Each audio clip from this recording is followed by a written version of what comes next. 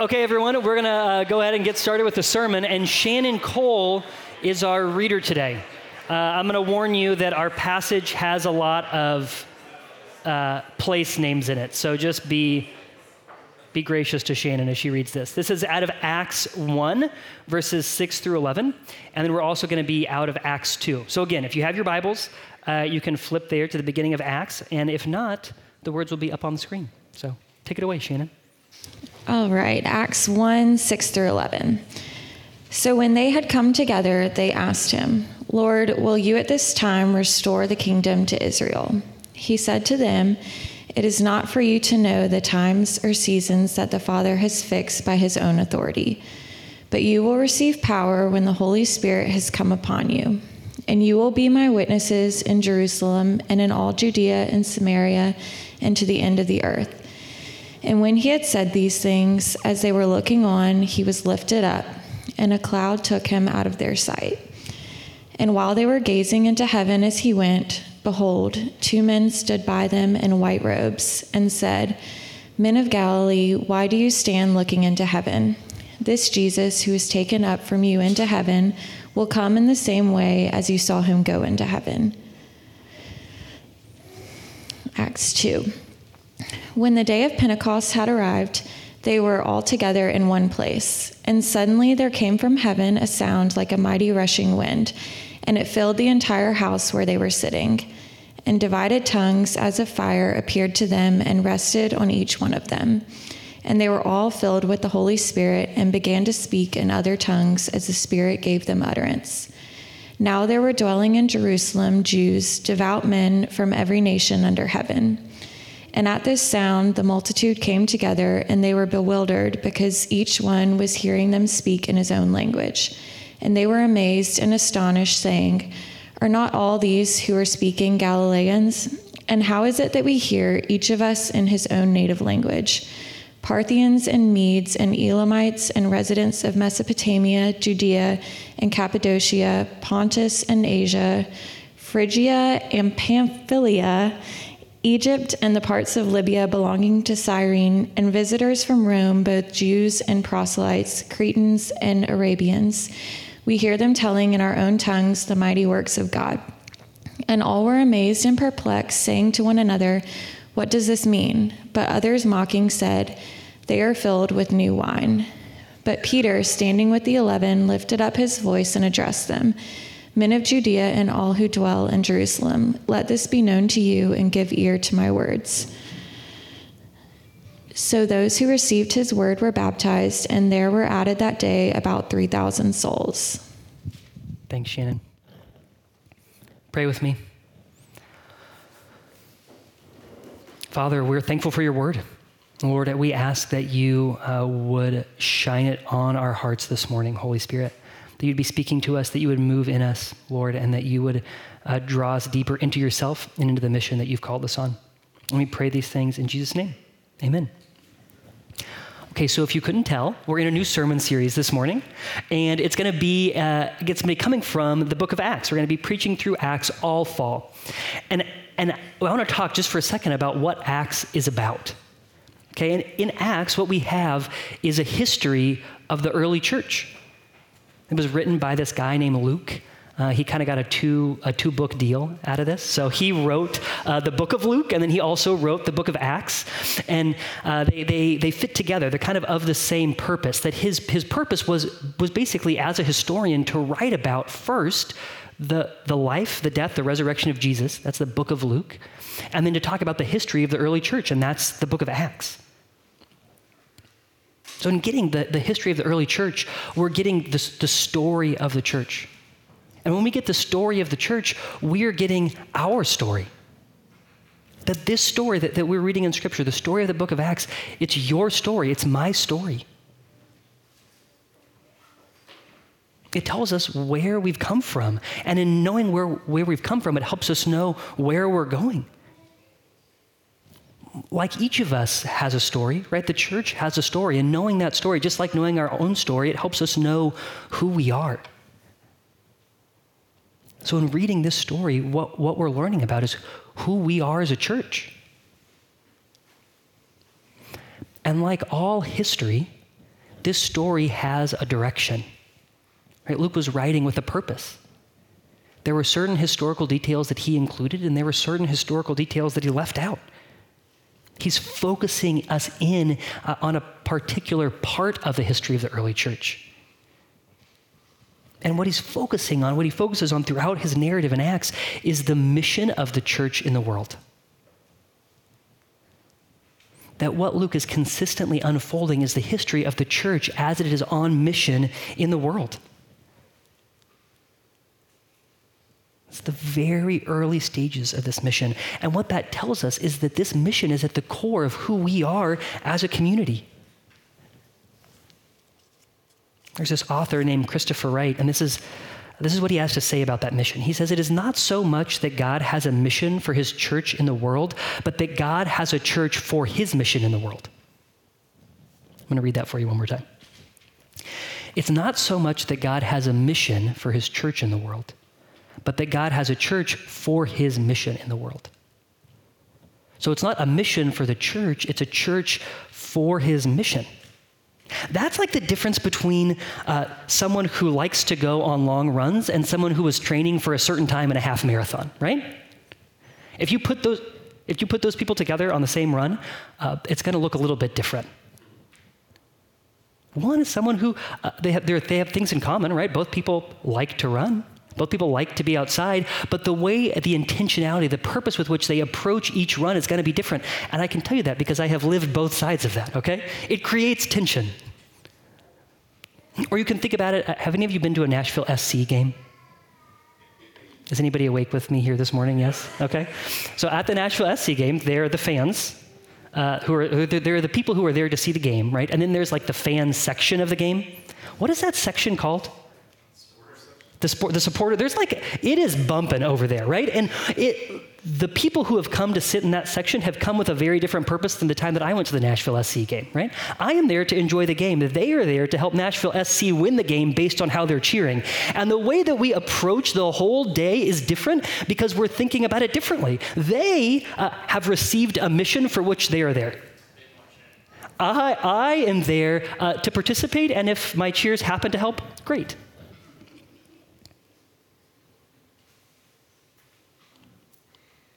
That God has a mission in the world, a redemptive mission for all of the world, that he's bringing heaven and earth back together. That is his mission, and he has brought us together to be a part of that mission with him. And I will tell you, I am convinced that this is a critical time for our community to hear this story and be reminded of this mission. Because this is our mission here in East Nashville. That this community has changed a lot in the last year. There are some of you who have been as a part of this church for 7 years. And there are some of you who have been a part of this church for 2 weeks. Yes, we love both of those things, and everybody all in between. And what we've got to talk about is, what is it that's going to hold us together as a community? Yes, it's the gospel, of course. And that gospel cannot be separated from the mission that God has given us out in the world. And so all fall, we're going to be unpacking, what does this mission look like? And we get to the core of it in Acts 1:8. So I want to just build for us for a minute, kind of the background of what takes us to this call, right? So we said that Luke is the author of the book of Luke and the book of Acts, and they have this theme where they come together, right, kind of at the beginning of Acts 1. And Acts 1, in a lot of ways, those first verses that we did not read this morning, verses 1 through 5, are like the recap at the beginning of a new series or a new season of your favorite show, where they give you a flashback and they kind of point to, these are all the things that happened right at the end that were really dramatic so that you understand where we're going now with this new season. That's what happens in those first few verses of Acts. And then we get to this moment where Jesus is with his disciples right before he ascends to heaven. There are a lot of implications of the ascension. If you want to learn about them, you can go back to when we preached on that part of the Apostles' Creed, okay? But Jesus is about to go to heaven, and he's giving the disciples his very last words. These are the last words of Jesus that the disciples are going to hear before he leaves them. This is what he says. But you will receive power when the Holy Spirit has come upon you, and you will be my witnesses in Jerusalem and in all Judea and Samaria and to the end of the earth. Do you think that was in any way anticlimactic for them? That what they had said just before this is that they're looking forward to the kingdom of God coming. They ask him, teacher, at this time, are you going to restore the kingdom to Israel? They're like, wait, okay, now is this the time when you ride into Jerusalem and you like set up your kingdom, you kick out all the oppressors? Is that now? And we get to reign and rule with you? And Jesus is like, no, not yet, guys. But here's what I do want you to do in the meantime while you wait for me to come back. I want you to be my witnesses. I want you to talk about me to people. And then he's gone. Really? Like, that's it? Just be your witnesses? Does that seem underwhelming to anybody else?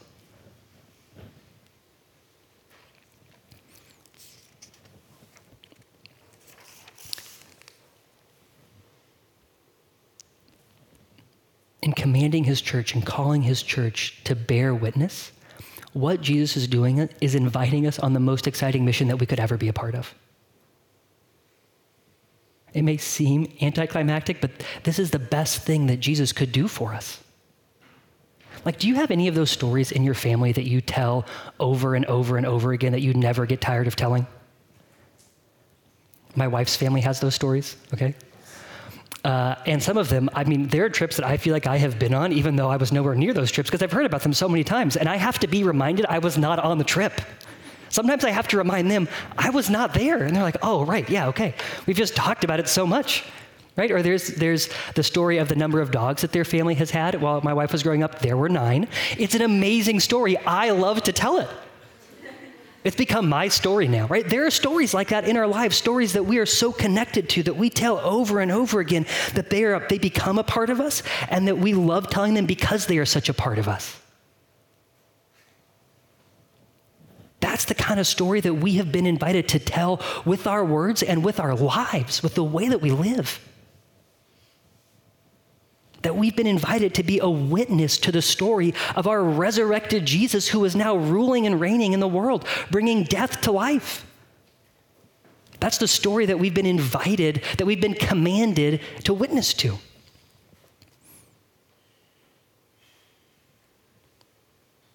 To be a witness at the simplest level is to tell the truth. To tell the truth about what you've seen, what you've heard, what you've experienced. To tell the truth about what is true. Not to tell your truth so I can tell my truth, but to say what is true.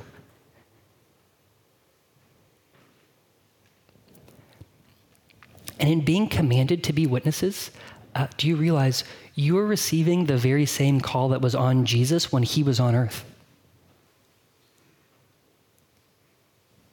That Jesus, when he describes his mission, I'm here to preach good news, Jesus says. Jesus came to declare, to make a declaration that the kingdom of heaven had broken into the world. He declared it with his words, and he declared it with his life, and he declared it with his death, and with his resurrection. That Jesus came to bear witness. So when we are receiving the call from him to bear witness, we are being invited into the mission that Jesus himself had in the world.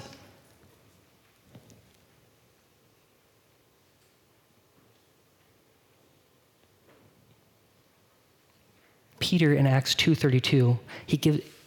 So in the chunk that we were reading, the chunk of Acts 2 that we were reading, right? The Holy Spirit rushes upon the apostles and all the disciples who are there. We'll get to that in a minute. And Peter gets up and he gives his first sermon.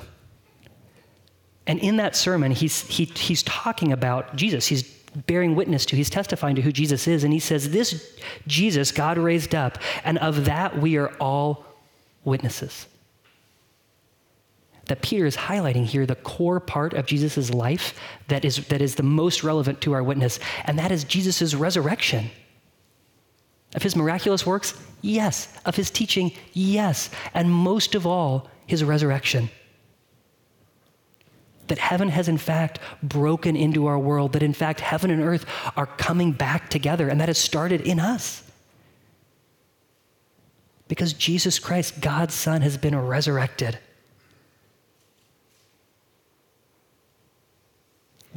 That is what we have been given to, that's the truth we've been given to witness to.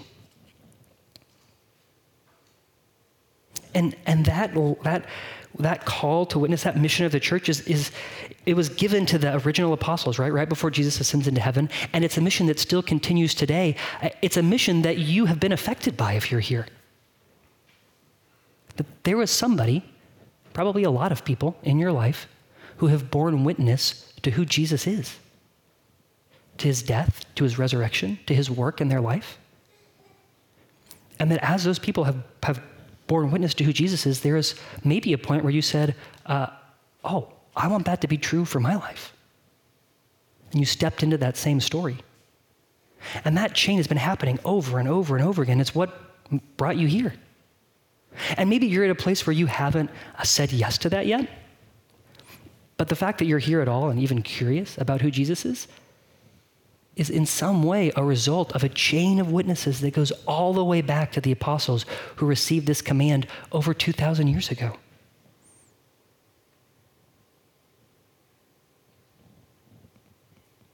That God does not have a mission for his church. He has a church for his mission. And if we miss that, I'll just tell you, we're going to be very confused.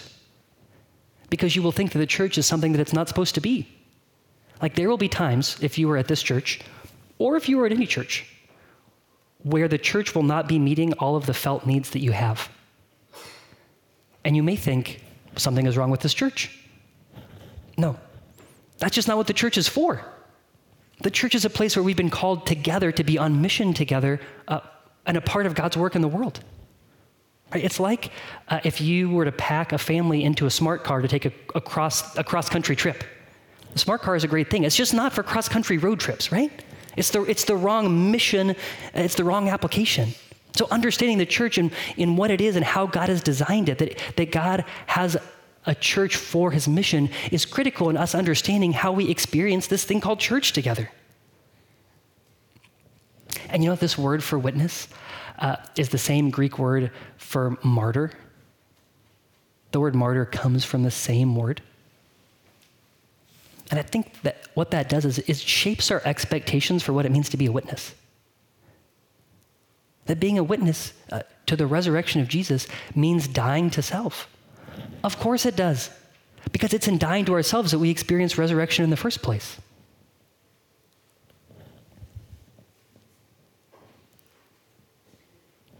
And in calling us into this mission, Jesus is doing the kindest thing he could ever do for us. Because the world that we are in is constantly telling us that the mission that we are about in the world is the mission of ourselves. Right? It's constantly telling us, pursue your dreams. You can be whatever you want to be. Right? I got a trophy for that when I played AYSO soccer. Here you are, you did it. I'm terrible at this, right? No, you can be whatever you want. That's the world that we have all grown up in. And what Jesus is saying is, no, this is not about you going out and finding yourself. This story is so much bigger than you, and it's about the fact that you have been found by God. That's what this story is about. And that you will find yourself, I will find myself as we find ourselves being found. But as we put our lives under and into this bigger story, as we fit it into that story of God's mission in the world, that's when we become who God created us to be. That's the kindest thing God can ever do for us, is to rescue us from ourselves and call us into this adventure. This grand adventure that stretches across space and time. And this is not the kind of adventure that is only available to the rich and the privileged. This is not the kind of adventure that involves you climbing Mount Everest to find yourself. If you want to do that, I am so interested in it and would love to read the book afterwards. I promise you, okay? But what I want you to know is that after you climb Mount Everest, you're still going to be you. That is not the kind of adventure we're called to here. The kind of adventure that we're being called to is an adventure, again, that is so much bigger than us. It's the kindest thing God can do for us, is to call us out of that kind of privileged self-seeking that looks to find itself in experiences and to say, no, you have been found because God has come to you.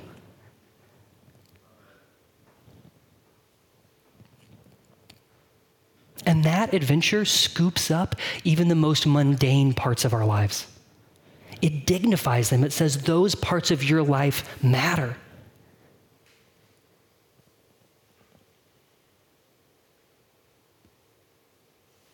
Because that desire to matter, the desire that what we would do would matter is a part of who we are. To live in that kind of adventure. There's this song by Angels and Airwaves, which is kind of an emo band, as we've discussed before. Love it, okay? It just captures the emotion of what it means to want to be on adventure, right? The song is called The Adventure. On the way home, you can listen to it. I want to have the same last dream again, the one where I wake up and I'm alive. Just as the four walls close me within, my eyes are opened up with pure sunlight. I'm the first to know, my dearest friends, even if your hope has burned with time, anything that's dead shall be regrown. Here I am, here we go, life's waiting to begin. That's the adventure that we've been called on.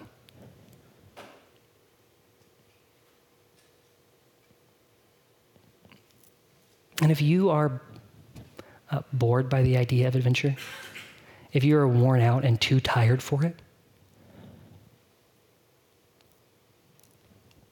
it may be because the adventure that you've been a part of is the adventure of self.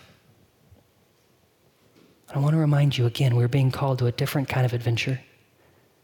A dying to self, a finding of our story in this bigger story of God.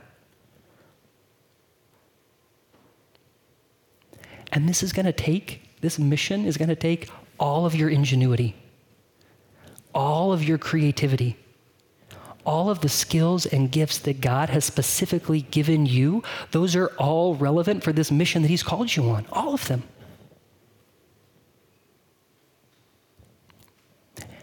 And even with all of those things, you are not enough for this mission on your own. I am not enough for this mission on my own.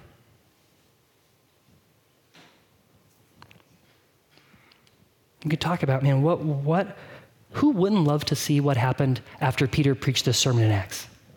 3,000 people become Christians with one sermon? Like, sign me up for that kind of experience, right? Yeah, that didn't happen on his own. Think about what Jesus says in Acts 1:8. The first thing he says is, but you will receive power. You will receive power when the Holy Spirit comes upon you. Yeah, this mission that you've been invited into, you don't have what you need to do it on your own. I don't have what I need to do it on my own, but we are not left to do it on our own. That we've been given the Holy Spirit of God, and one of his primary roles in our lives is to empower us for mission. That's one of the main things the Holy Spirit does, is he emboldens us for mission. That's what's happening in Acts 2. That's why I included this section in what we were preaching on, is for the illustration that it gives us of what it looks like, what it can look like, what it has looked like in the past when the Holy Spirit moves in power. Right, so the disciples are all gathered together. They're waiting for this promise of God. And all of a sudden there's this big wind. These tongues of fire appear on their heads. Like, what is going on here? All of this points us to God's presence with the disciples. That's what all of those signs are about. They all pull on all of these Old Testament stories that say this is what happens when God is present. And God shows up. He's present. And then all the disciples, and we're not just talking about the 12 disciples. There are probably about 120 people who were following Jesus at this time. And it sounds like all of those people started speaking. Except they started speaking in languages they didn't know. But that the people who all had gathered together because of the noise of what was going on, all of those people knew the languages. Right? They weren't babbling. They were speaking. They were telling about God in a different language.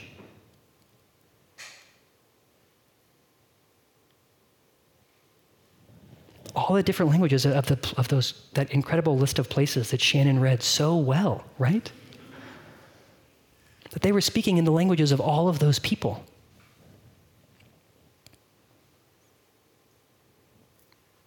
And it's easy to read this and think, well, then I guess I've never seen the Holy Spirit move, because that's never happened to me.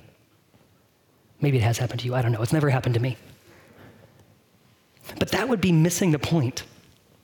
Because the Holy Spirit is moving here for a very specific reason. He empowers these 120 people for a very specific reason, which is to boldly declare the mighty works of God. He's not zapping them with power to do whatever they want. He's empowering them for the mission of bearing witness to the people around them. And the people who are around them happen to be people who speak a lot of different languages. So again, it connects to this whole thread of being empowered specifically for mission. And I love this. They're declaring the mighty works of God. They're declaring Jesus' resurrection, and they're declaring all of the things they have seen Jesus do.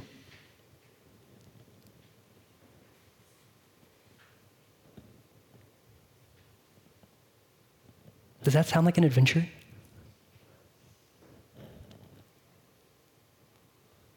Okay, I'm going to ask that one more time. We'll make it not rhetorical. Does that sound like an adventure to you? Yeah, that is what we're called to be a part of, guys. Is that kind of Holy Spirit work in the world. You know what? It may not look like what you think it might look like. He loves to surprise us. But this is the adventure that we are being called into. It's the same mission. It's the same power that we are living in. It's that same Holy Spirit that is enabling you and I to bear witness to the resurrected Jesus.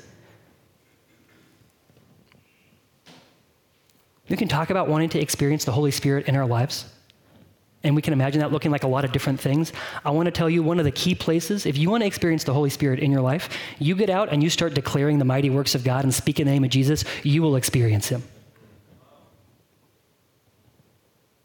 You're not responsible for the results, by the way. That's not on you. That's the Holy Spirit. But the takeaway from Peter's sermon is not, wow, Peter, what an amazing speaker. No, that's the Holy Spirit at work, right? You are not responsible for the results. He is responsible for those things. But as we step out in this adventure of declaring who God is, that's where the Holy Spirit delights to show up and, in fact, do work in us. But is it possible that one of the reasons that let's be real, you guys have all heard this sermon before, right? There's nothing new here. If you've been around the church for a while, you've heard a sermon that has talked about the importance of bearing witness to Jesus. And it's still so hard for us, isn't it? We struggle with that.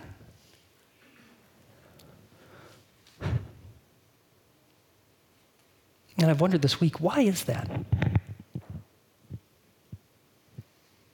I'm sure there are a lot of reasons. One of the core reasons could be, I believe is, that we ourselves have lost sight of the amazing works of God in our own lives. The mighty works of God that he's done for us. And so part of the invitation of this passage is that we would remember what God has done on our behalf. That's why so many of the Psalms all sing about Israel's history and God's deliverance of his people from Egypt.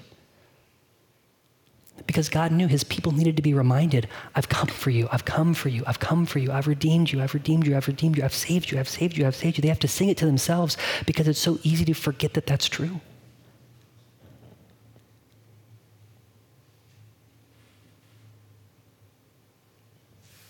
Part of the call here is for us to remember who God is and what he's done for us. What Jesus did for us back on the cross and what we have seen him do in our day-to-day lives. Have you seen God work in your life ever? Would you ever forget that? Oh, and the call here is to remember those things, that we would be his witnesses is not just that we would remember what he did 2,000 years ago and bear witness to that, yes to that. And also what Jesus is telling us is you will be witnesses to things I will do even now. Because he's always at work. And here's the thing that blows my mind, is that what we want to do so often is separate the experiencing the wonder and declaring the wonder. Like first I have to get enough of the remembering in before I can declare it. We want to separate those two things and make it like an if-then statement.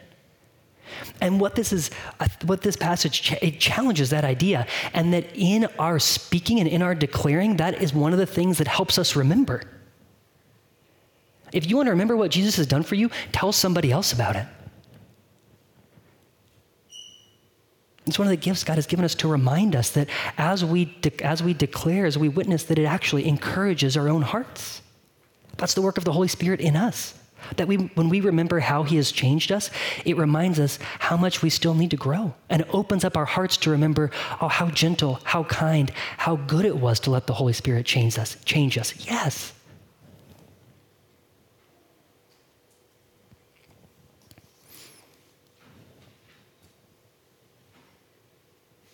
The bridge of the Angel and Airwave song I was talking about earlier. I cannot live, I can't breathe unless you do this with me. I cannot live, I can't breathe unless you do this with me. But that is true of every great adventure. If it is something that is worth doing, it's something you can't do alone. But we haven't been left to do it alone. We've been given the empowerment of the Holy Spirit to bear witness boldly to the power of Jesus, to his resurrection, to the fact that the kingdom of heaven has broken into the kingdom of this world.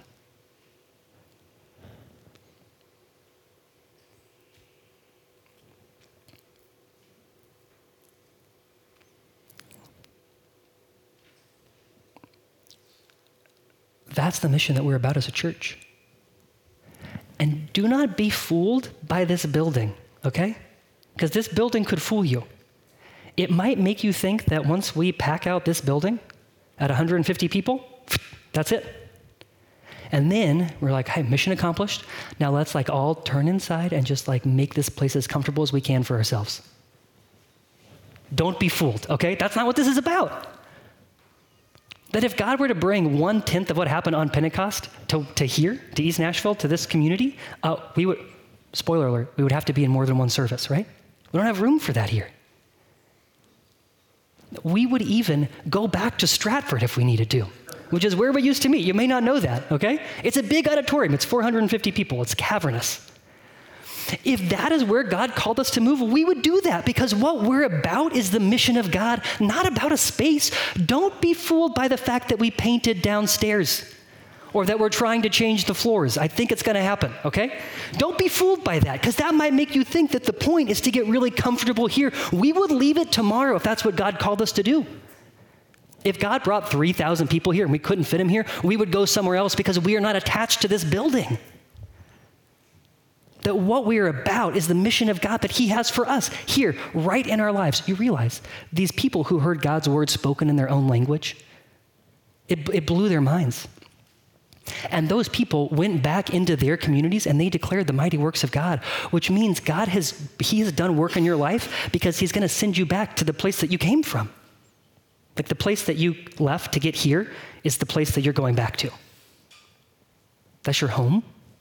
That's your work. That's your family. Those are the places God is sending us out to. And okay, this is the last thing I'm going to say this morning, probably. One of the reasons I think that this is it's challenging for us to declare the mighty works of God in our lives, to bear witness, is that we have made promises to ourselves about all the things that we won't do. Right? I will not be uncomfortable. I will not do it. Especially when it comes to talking about Jesus. I won't. What we will say is, I won't make other people feel uncomfortable, but often what we're saying is, I won't make myself uncomfortable. And we've promised ourselves that. And so we say, well, if it's going to make me uncomfortable, I won't do it. If it's going to make you uncomfortable, I won't do it.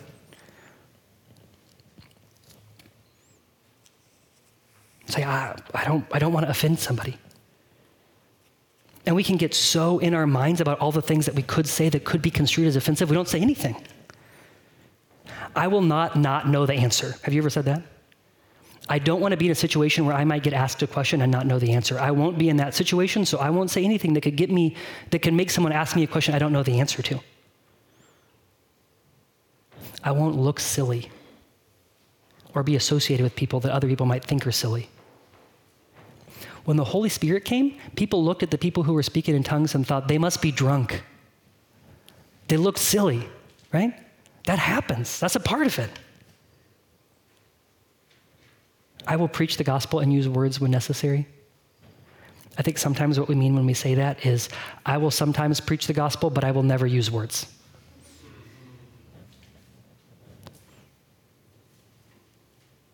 Got to have words at some point.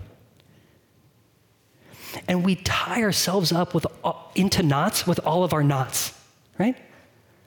All of the things that we say we will not do tie us up. We get chained up. And so we get frozen. We don't say anything. And what I'm asking you this morning is, would you make a different decision? I don't have a program I'm introducing today, okay? I may have some specific challenges that come later this fall. I don't know yet. I haven't gotten there. But what I am going to challenge you with, and I think what this passage challenges us with, what God is challenging us with, is would you put down all of the things that you will not do? And instead, will you say yes to bearing witness about Jesus? To being an empowered witness? And then leave the rest up to him. And I tell you what, if we as a community do that together, I am excited to hear all of the stories that come out of that.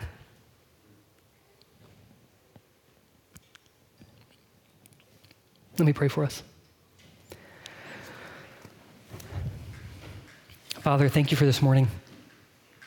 Oh, Lord, we declare even now that you are a God who has done mighty works in our lives. Lord, that you have come, that you've died for us, Lord, and that you have brought, through your death, through your resurrection, Lord, you have brought life into the dead things in our hearts and lives. Lord, as we worship this morning, would you remind us of that? Would you remind us of how wonderful your mighty works have been in our lives? Lord, would you, as we worship, fill this room with a declaration of that as we declare it and sing it over each other? And we pray these things in Jesus' name. Amen.